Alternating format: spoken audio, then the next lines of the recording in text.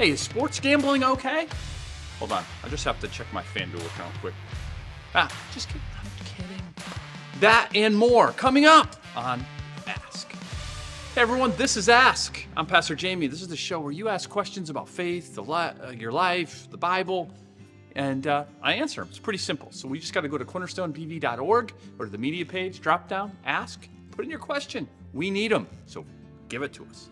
All right, first of all, what do you do when a sister or brother in Christ has decades in the faith and has their mind set on rejecting certain chapters of Scripture?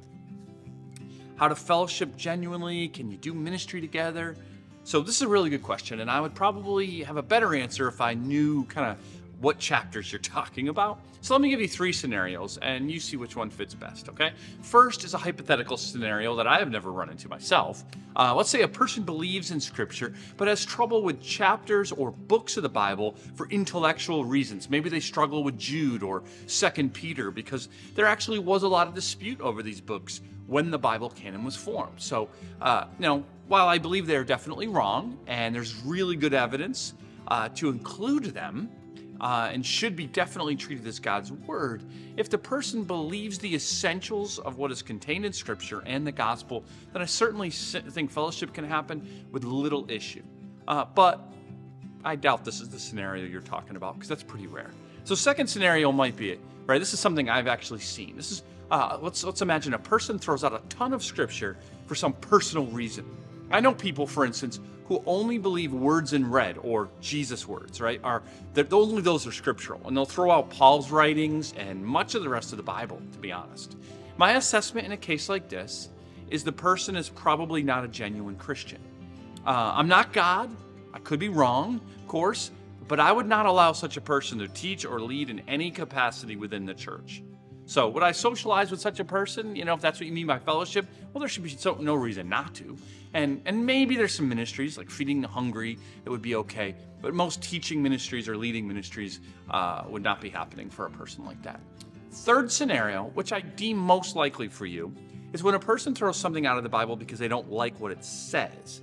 So very common themes that happen today are passages regarding gender roles in the church. Also those surrounding homosexuality and sexual sin. So typically in these circumstances, a person will do biblical kind of gymnastics, right? And break tons of rules around biblical interpretation because he or she just doesn't like what it says. And this is very dangerous to do. Would I fellowship with such a person? Yeah, I don't see why not. Would I let a person like this do ministry? Maybe to a point, yes. But most teaching situations or leading situations, I would not. So hopefully this has been helpful. And if you want to follow up, if I missed something, please do. Second, sports gambling is now legal in Massachusetts. Should a follower of Christ have any biblical reason to prohibit himself from placing bets? Yes, it's all over the ad, so you can't miss it nowadays, right? So that should tell you something, people. The house makes a lot of money, which means regular schmucks like us are losing it. Okay, so I am not an expert in gambling by any means, right? But I put gambling into kind of 2 main categories. 1, the house rules. 2, strategy gambling. So house rules are the places of fools. Scratch tickets, slots, casino games, etc. There is no strategy, just a spin or a scratch or a pulling of a lever, and the house makes the odds. Should you never do this? Well, not necessarily. If you get a ticket once in a while or you're at a party and you hit a slot lever a couple times, it's probably no big deal. You might even win something. But if you do them regularly, you will lose. It's all preordained. It's not really all that fun either. So I would wonder, why are you doing it regularly? Is it money that important to you? Maybe there's something behind that you need to talk to God and maybe even a counselor about. Now, the strategy games are in the second category. That's a bit different. You do have a shot of being good at this, right? If you learn how to play poker or blackjack really well, or you learn to study horse racing, and now with sports gambling, you might regularly make some money and get good at it. However, unless you put a lot of time into it, I doubt you will, because the house is studying it more than you. And if you are putting that kind of time into it, I would wonder, as a Christian, why you're not putting so much time into the kingdom and initiatives that God wants us to be. So ultimately, should a Christian gamble? Not a really good idea to do it in any semblance of regularity. But if you're treating it as entertainment once in a while, I think it can be okay. For example, most years I buy a bracket for the NCAA basketball tournament in March. This year, that cost me $20. Now, in all my life, I've come into the money and won twice. So, and that's a long time. So when I do this, I know I'm probably going to lose. So I'm not spending it on gambling, I'm spending it on entertainment. It makes the games a little bit more fun for me, and it all becomes more interesting. So I don't see it as gambling, but spending $20 on something instead of maybe going to the movies or to a show. But if you find yourself gambling with any kind of regularity and lose anything close to significant amounts of money, it is a very, very dangerous practice, and you should just get it out of your life. Okay, third, was Rahab really Boaz's mother?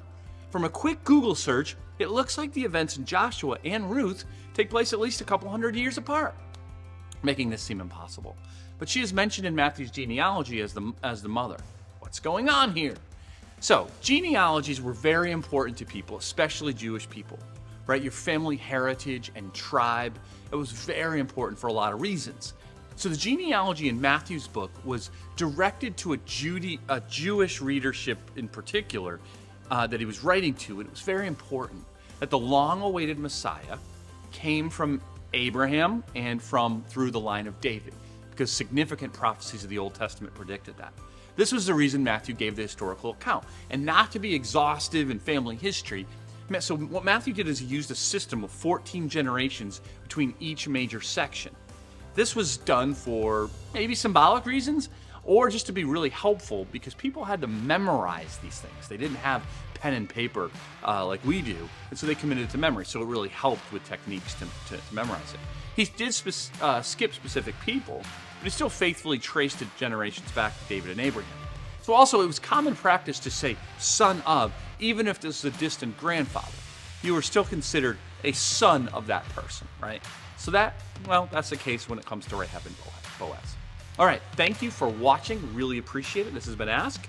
This weekend, baptisms at all of our gatherings, 5 o'clock Saturday, Sunday at 9 or 11.